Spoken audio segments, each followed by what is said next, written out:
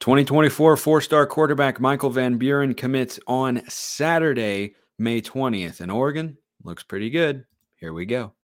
You are Locked On Ducks, your daily podcast on the Oregon Ducks, part of the Locked On Podcast Network, your team every day.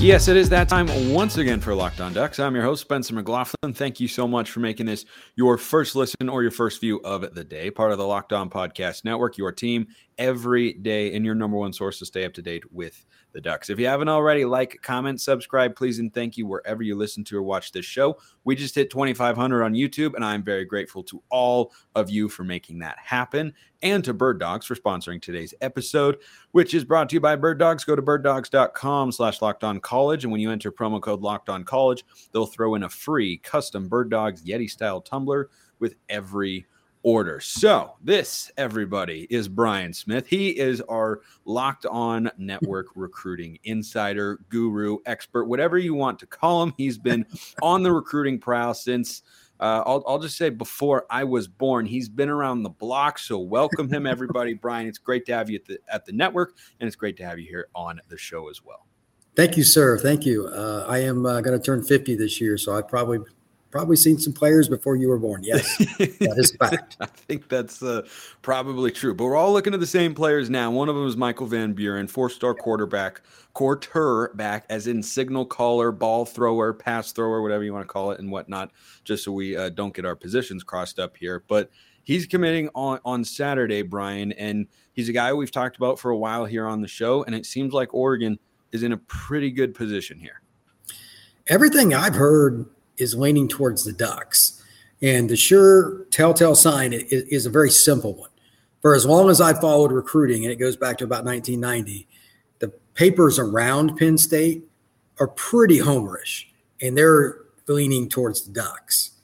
Without even going in deep, that tells you something. And then a couple of the people I spoke to, sources, also think Ducks. Now, kids can shock you, don't get me wrong. Just because a newspaper or some source I have, kid could change his mind tomorrow. Always remember, these are 17-year-olds. Mm-hmm.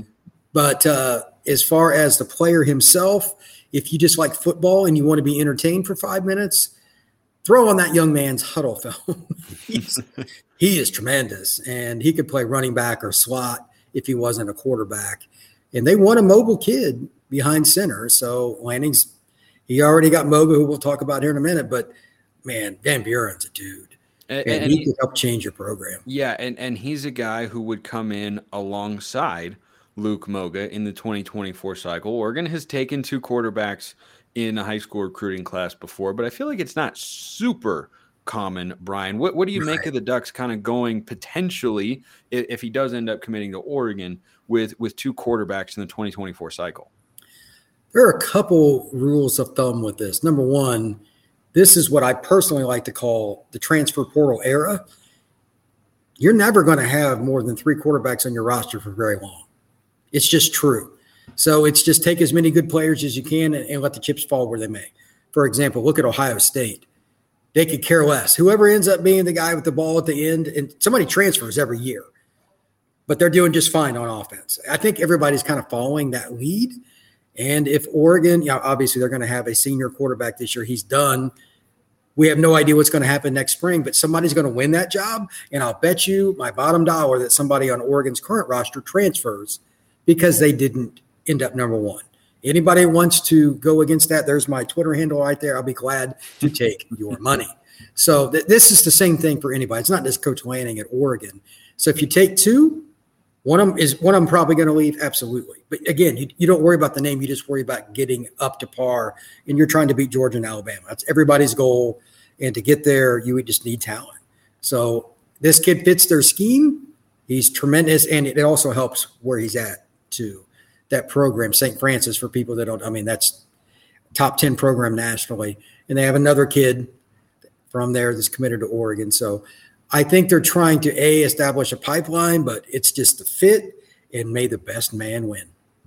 Yeah, you mentioned the portal, and I want to touch on that real second. We'll hop back over to the quarterback position. So Oregon recently added a cornerback, hence my distinction from earlier, via the transfer portal from Colorado. Once again, that being Nico Reed. In your time covering him and then watching him at Colorado, what do you feel like the Ducks are getting there in the former Buff? They're getting several things. Number one is experience. He's a kid that was. I mean, not that Colorado was loaded by any means. Anybody that knows the Pac-12 they were the opposite of loaded. That is kind. But a couple of things stood out. Number one, he made plays for them in a category that you don't really think about with corners. He had 2.5 tackles for loss. He had a sack. He had a couple of picks. I think he was the leading tackler amongst the DBs for them. He's a physical kid. Anytime you can get somebody like that who can also cover, that's a big thumbs up. He's also from Oakland, and that's an area, if you're a Ducks fan, you probably know. They've always recruited like Sacramento, Oakland, San Francisco Bay Area very well. So getting another kid to basically kind of go home, because like you and I talked about it off air, Oregon doesn't sign a whole lot of kids that are Oregonians. I mean, there aren't that many. That's 100%. So what's the next best thing? They hit Seattle, they hit San Francisco, they hit LA, and then they kind of scour the country after that. But that's their home base is the greater Bay Area. To me, they should always get 2 or 3 kids from there that are darn good players, and they usually do. This is a very big win for them. They need DB help. Everybody needs DB help. Hell, Georgia needs DB help. It's the hardest spot to get. There is no such thing as a depth chart there because you can never have enough with everybody running 4 and 5 wide receivers out. Yeah, Oregon's got 10 scholarship cornerbacks now going into next year with varying levels of experience, some true freshmen, portal guys, returners, and whatnot. So they're going to have, I think, a pretty open competition battle. And I agree with what you said. I think there are situations, against pass-happy teams like Washington or USC where you need to have at least 3, maybe 4 corners on the field, and you're only going with maybe 1 or 2 safeties, depending on what you're looking at there. And when they go no huddle, what does that mean for the corners and the safeties? They're gassed by halftime. If you don't have, and I know that what I'm about to say is not realistic, but it's exactly what you need. You need 6 corners that are good enough to at least go to the NFL Combine and playing against USC. Nobody has 6 corners that are going to the Combine. That's why they run the scheme they do. It makes it impossible because they don't have enough ability to chase that long. It's harder to play defense than offense because they know where they're going. You don't, so you're always a step behind. It's hard, man. So Lanning was smart to take this kid. He's experienced.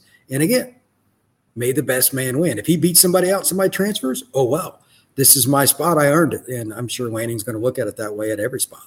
Yeah, and I think that the number of bodies you have in the cornerback room, you're going to see the cream kind of rise to the top there because you have a pretty good amount of talent in that room as well. Dante Manning, former 5-star recruit, who we're all still, waiting to pop and realize his potential. Trikweze Bridges, great second half of last year.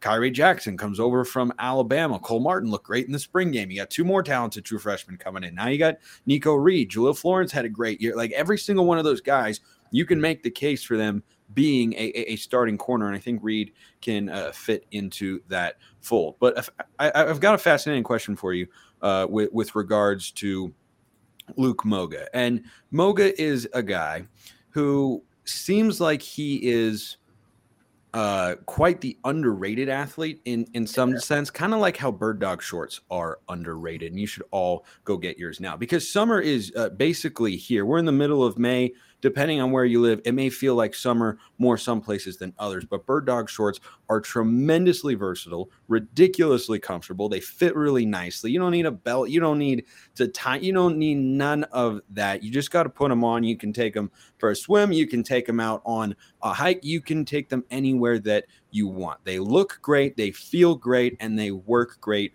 as well. Go to birddogs.com/lockedoncollege, and when you enter promo code LockedOnCollege, they'll throw in a free custom Bird Dogs Yeti style tumbler with every order. That's birddogs.com/lockedoncollege, promo code LockedOnCollege, all caps, one word, to get that free custom Bird Dogs Yeti style tumbler with every order. All right, Brian, here's my the question that came in via the mailbag, which you can all be a part of, YouTube comments or Twitter at Smalls_55 or at Locked On Ducks. On the two quarterbacks front, I thought this was an interesting question from Oregon Man 22. Random thought for the show, but is Moga maybe coming in as possibly a receiver recruit because of playing that position before becoming a quarterback and just his speed as well? It's not as if we haven't seen players do that before. Braxton Miller, for instance, at Ohio State comes to mind, started as a quarterback, eventually became a receiver. So maybe it wouldn't be instant. Maybe it could happen down the line. I tend to think that Moga is going to be more in the DTR camp where he switched to quarterback for a reason because that's what he wants to play. But what do you kind of make of, Moga coming from the wide receiver position and his athleticism? I've studied him extensively. He's one of my favorite underrated recruits. Forget the position for a second. He can fly. And he made some kids just flat out look bad last year. And he needed to do that because his offensive line was terrible. He was running for his life quite often, and he had several times where he hit the corner and a defender had the angle and physically did not make contact with him. This is a kid that runs something like 10.8 and 100, 10.9 and 100, something like that. There aren't a lot of quarterbacks that can do that. And he has also got some wiggle. So could he end up being a slot receiver or something? Absolutely. Does he have his heart in it? And that's what your point was. I think you and I are on the same page here. I want to be a quarterback. Okay. But if he goes to Oregon and it doesn't work out, like let's say Van Buren signs with the Ducks and he's legitimately beaten out by him, then, okay, look, son, you're not good enough to start in college. You're not going to be an NFL guy. That's going to be the conversation that could come into play at some point. Maybe he does. He's athletically gifted enough to do it. So why not? But again, that's a conversation piece for down the road. It's just something that, hey, man, it's happened at numerous schools. Why not at Oregon? So another question that came in from my guy Blazer Duck, an everydayer out there who sends in more questions than literally anybody else who watches the show, and I appreciate all of you out there who do that, Blazer Duck included, is something you touched on. Is he feels, and I kind of felt this way after watching his high school film, or at least his highlight film. You have access to more of that sort of stuff than I do, hence why we bring someone of your caliber on the show. But you said you feel like he's an underrated recruit as a 3-star at the quarterback position. Do you think he's still going to have that designation by the time his senior season comes to a close, or do you think he stays in the 3-star range? And why do you think a guy who's that athletic and has that sort of speed is still not, seen as a blue chip quarterback prospect? Number one, he's at the wrong high school. And I know this is unfortunate, but this is just how it works, man. Just to give you an example, I'm down in the Miami area right now scouting, and I was at Miami Norland today. It's a program that has a really good chance to win a state championship this year in Florida. And I literally cannot count off the top of my head how many Power 5 kids they have. It's double digits. There's more kids at Norland than there is in the state of Oregon. On one high school team? Oh, yeah. There's several like that in South Florida. But Norland probably has about 15 kids that'll play Power 5 on their roster from, freshman up. Maybe more depending. Yeah, down here, transfers are very common. That's a foreign concept to Oregonians from a high school standpoint. Yeah, that's why. But it's also why Oregon and a lot of schools recruit the Miami area. But that's another theme. He plays at a program that doesn't have that kind of talent. His passing percentage was pretty low, and one of the reasons is he doesn't have playmakers. If he had the dudes at Norland High School catching passes, his percentage would look a hell of a lot different. There are no two positions in all of sport connected more than receiver and quarterback. And I'm not trying to pick on people, but you got to catch the ball. And sometimes he was running for his life, which didn't help much, and he just throw it away. So his stats are a little goofy. But when you watch the film and watch what he can do, like he can flip his hips when he's rolling left, turn and throw. Look, Oregon, Miami, schools like that aren't going to recruit a kid who's a dud. They're just not. And he's a great athlete, and he's got an arm. So he's the kind of kid that plays shortstop in baseball. If you're a baseball guy, that's where you put your best effort. Yep. That's the kind of physical attributes Luke Moga has. If he played at Miami, Norland, or had that kind of talent, he'd be throwing 65% and he'd be ranked higher. The other problem is he's at a program that doesn't win a lot, in Phoenix. Phoenix is pretty good football, though. That does help him. He's gotten the crap kicked out of him a few times, I'm sure, but that's going to make you stronger. It's going to give you some understanding of, hey, I need to do this, that, and the other. He'll be just fine regardless if he stays a 3-star, but I wouldn't bet on him going up just because of where he's at, honestly. I really wouldn't. What do you think he needs to improve the most to kind of be potentially, seen as a greater quarterback prospect? I like the upside that he brings, but sure. What else besides the high school, not being from a huge reputation high school down there in the Phoenix area have kind of held him back from maybe garnering more attention? I think it goes back to the O-line and the scheme and everything. One of the things most evaluators want to see: hike, traditional drop, traditional throw. They don't have the skill players to do that necessarily. It's a spread, and his offensive line doesn't give him a lot of time. His film is all over the place in terms of how he makes plays. It's very non-traditional. A lot of plays outside the pocket from what I saw. Yeah, and it's part of it were they designed that way? A few. But some it's like, I don't want to get crushed. I'm going to run. It's just the way it is. It's hard as hell to grade kids like that because you don't know how well they're going to fit into a structured scheme. And no matter what offense it is at the college and then, of course, the NFL level, it is structure, and multiply that by 1 billion. That's all they want. They want a robot to do this, which, it's hard enough as it is. But he can't do that. So he's not going to get graded fairly. So there's some kids that are 3-stars for a reason. His upside is through the roof, though. It is absolutely through the roof. So it's kind of up to him, and he'll have real offensive linemen that are really big in Eugene, Oregon. Right. I have faith in that, especially since a certain guy went like 6th in the draft not all that long ago from Oregon. So he'll be fine. It's just going to take a little longer for him to develop probably. He's going to be shocked that he can sit in the pocket and read the defenses once he gets to Eugene. Well, it sounds a lot like Bo Nix, frankly, who came over from Auburn after running for his life. Anybody. They couldn't block anybody in the SEC. And then Bo Nix comes to Oregon, sets the single season completion percentage record, better than Mariota in his Heisman year, even by like several percentage points. I think Marcus was like around 64, 65%. Bo Nix was just a shade under 72, probably because he was back there going, wait a minute. I can just sit here in the pocket for like 4-5 seconds. And that doesn't happen in the SEC. Exactly. And then break contain. And even against Georgia, that Oregon offensive line held up. They didn't allow a sack in that game. Of course, the offense was a disaster, so we don't need to relive that. But bottom line, that sort of change can be a welcome one for a quarterback for sure. And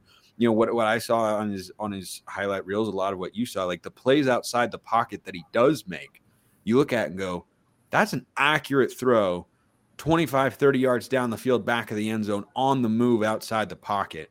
And those sorts of plays, I think, give me a lot of encouraging thoughts with regards to what he could become at Oregon. But it's coming down, it seems, to Moga, and then whether or not the Ducks will get Van Buren. We talked about Oregon being in a good spot, it seems, for him. But at one point in time, there was another quarterback I wanted to ask you about who was in the mix, and that was Elijah Brown, who is at Mater Dei, a school that Oregon has recruited quite well. I remember a point in time when looking at the 2024 quarterback prospects where Elijah Brown was kind of high on Oregon's target list, and he's kind of faded to the background, and it's Moga and now, Van Buren in there. Do you think that was a scheme thing or a recruiting thing with regards to why Brown kind of fell out of the picture? Because I like Van Buren a lot, but I really liked Elijah Brown as well, and it seemed like that just kind of never materialized. I'll put it to you like this. Quarterback recruiting is different than anything else. It is very relationship built, and it usually isn't personal. And I know fans have favorites. Just I'm sure you've got favorites as you're an Oregon fan, et cetera.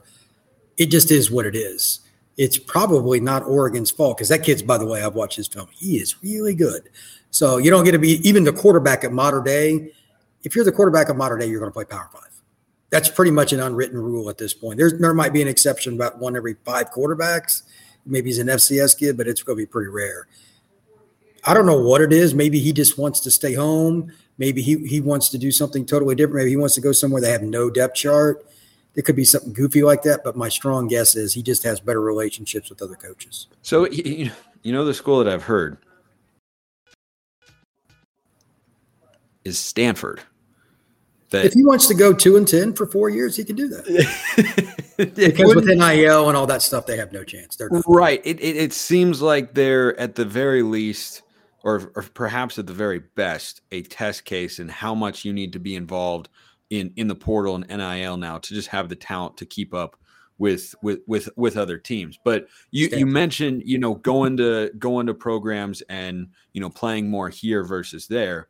Sure. He could walk on to Stanford's campus next year and probably start as a true freshman, play for 3 years. And look, Tanner McKee and who is that Davis Mills, they didn't do a whole lot of winning at Stanford either, but they did a whole lot of playing and showing what they could do.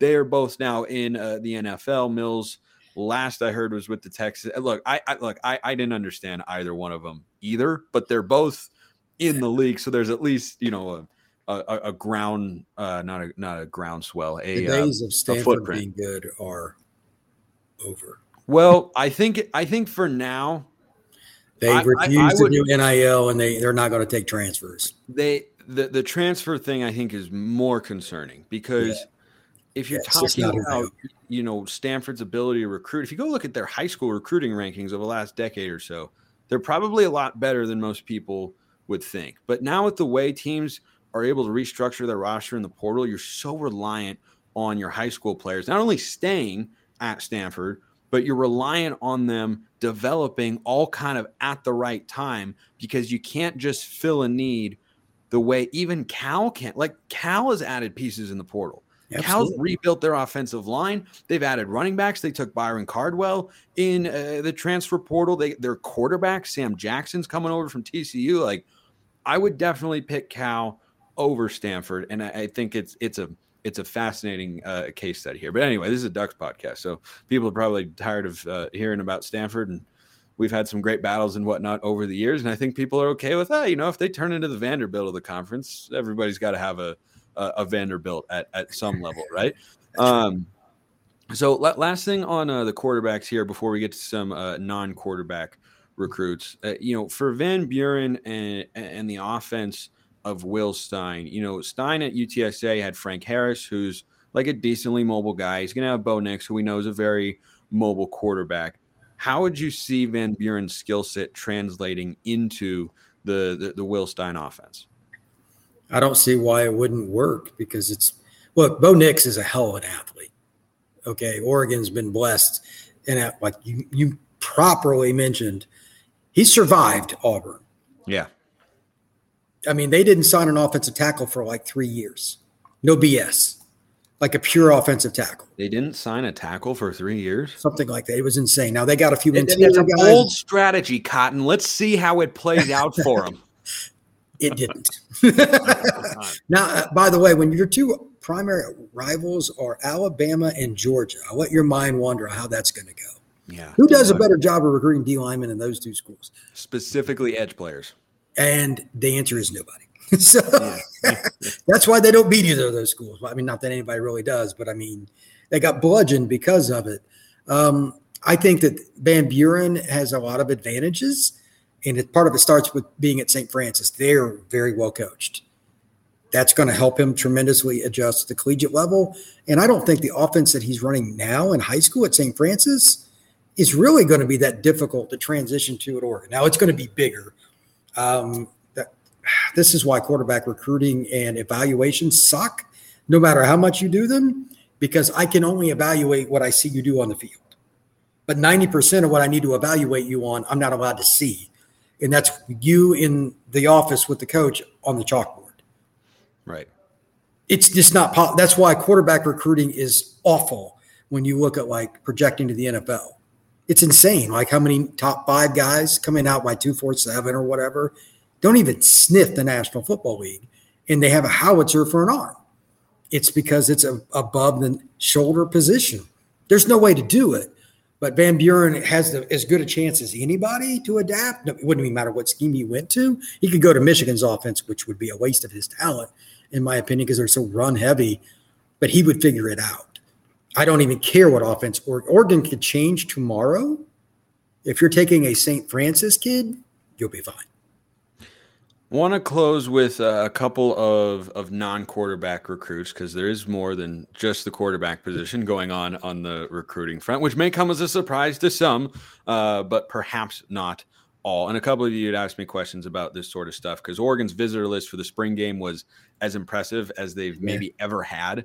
And it looked, the game was great. The defense looked really good. The crowd was awesome. They were shouting, which always just makes me, and I know all of you out there that were at the game or watching, just happy to watch them shouting back at Autzen Stadium. It just kind of feels right. Are there a couple names that post-spring game non-quarterback are standing out to you at this point in time for the Ducks? Williams Nwaneri is the kid from Kansas City who's twitchy, athletic, and just flat out, it's not fair that they have a chance to get. He's arguably the best player in the country. He's certainly in the conversation. He's in everybody's top 10. Once you're at that point, I don't really care what your ranking is. His offer list is unique, but part of the reason that I like Oregon's chances, he's got some not real shocking visits lined up, but he has Oregon last. He has Oregon when they play Colorado, and you and I both know that Colorado is probably going to be bludgeoned in that game, and the fans hope. If they're not, there's other problems you and I will be discussing at that point. We will throw recruiting aside, and we will dive into what in the hell just happened. Yes.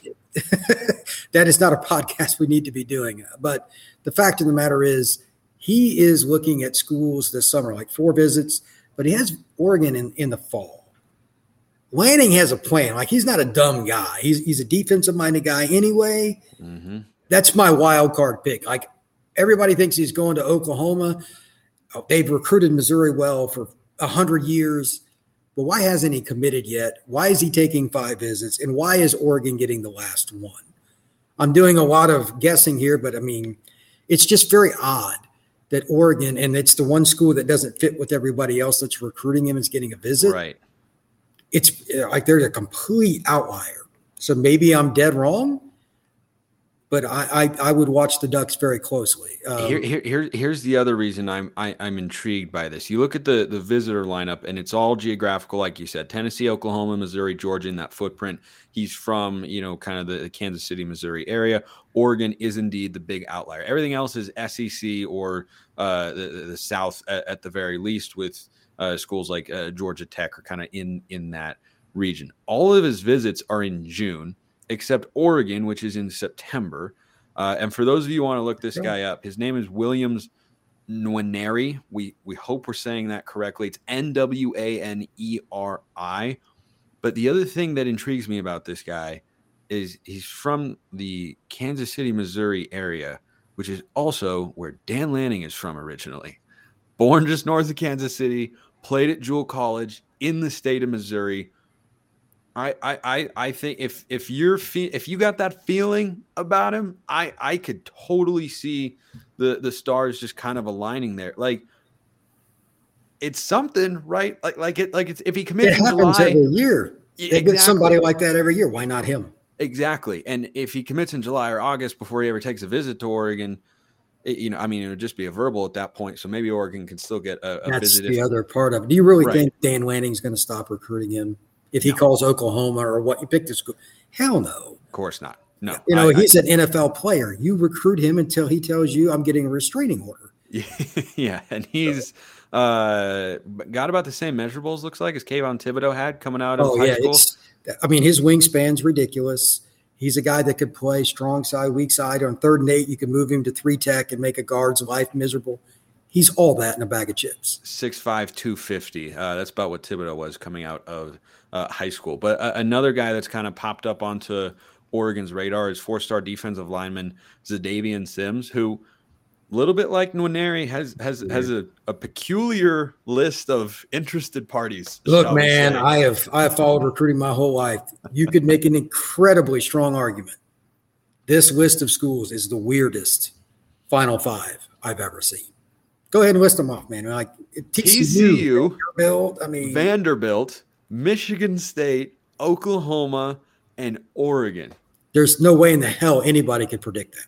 No. You've got, correct me if I'm wrong, 4 different conferences here and 5 different schools in 5 different states in 5 different parts of the country.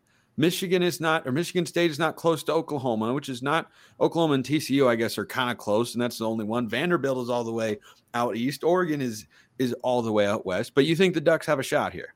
They absolutely do. And it's the same kind of thing with them, man. The old saying, if it's not broke, don't fix it. They do a really good job with visits. I live in Florida, and a lot of the kids here in Florida are even intrigued by Oregon. It's not necessarily a good fit, but they at least want to visit. And if you get a kid on campus, you've got a shot. So he's a kid that likes Oregon a lot, and they do a great job with it. This is my gut because Lanning is so good with recruiting anyway. Defensive-minded guy. Where did they get their butts kicked by Georgia? Up front. They need more D linemen. They need more bulk. He's 275. He's exactly what they need. He would play early. He fits all the boxes that Dan needs to take Oregon up. Like they're what I would call a tier 2 program, somewhere between 5 and 15 every year. But to get into that, that natural top 4 kind of group, it's just about recruiting. It's not like Dan didn't know how to coach last. He just didn't have as many good players as some of the other teams. Yeah, and I think this is the kind of guy you can do that with. And I think we've seen him kind of shifting that approach, not just overhauling big parts of the roster, but look at what he emphasized in his first full recruiting cycle in 2023, defensive line. You go up and down. You got, Mateo Uyunglele is the headliner, but you've got Blake Purchase in there. You've got Ashton Porter in there, Amari Washington, Terrence Green, and there are others that are in there. And I think making that a priority is pretty darn clear. And it's clear we've got to keep on bringing back Brian Smith. His first appearance here on the show certainly won't be his last. Our Locked On Recruiting Insider, Brian, thank you so much, and we will do it again soon. All right, buddy. Thank you much. Appreciate everyone listening. Have a wonderful rest of your day. And as always, go Ducks.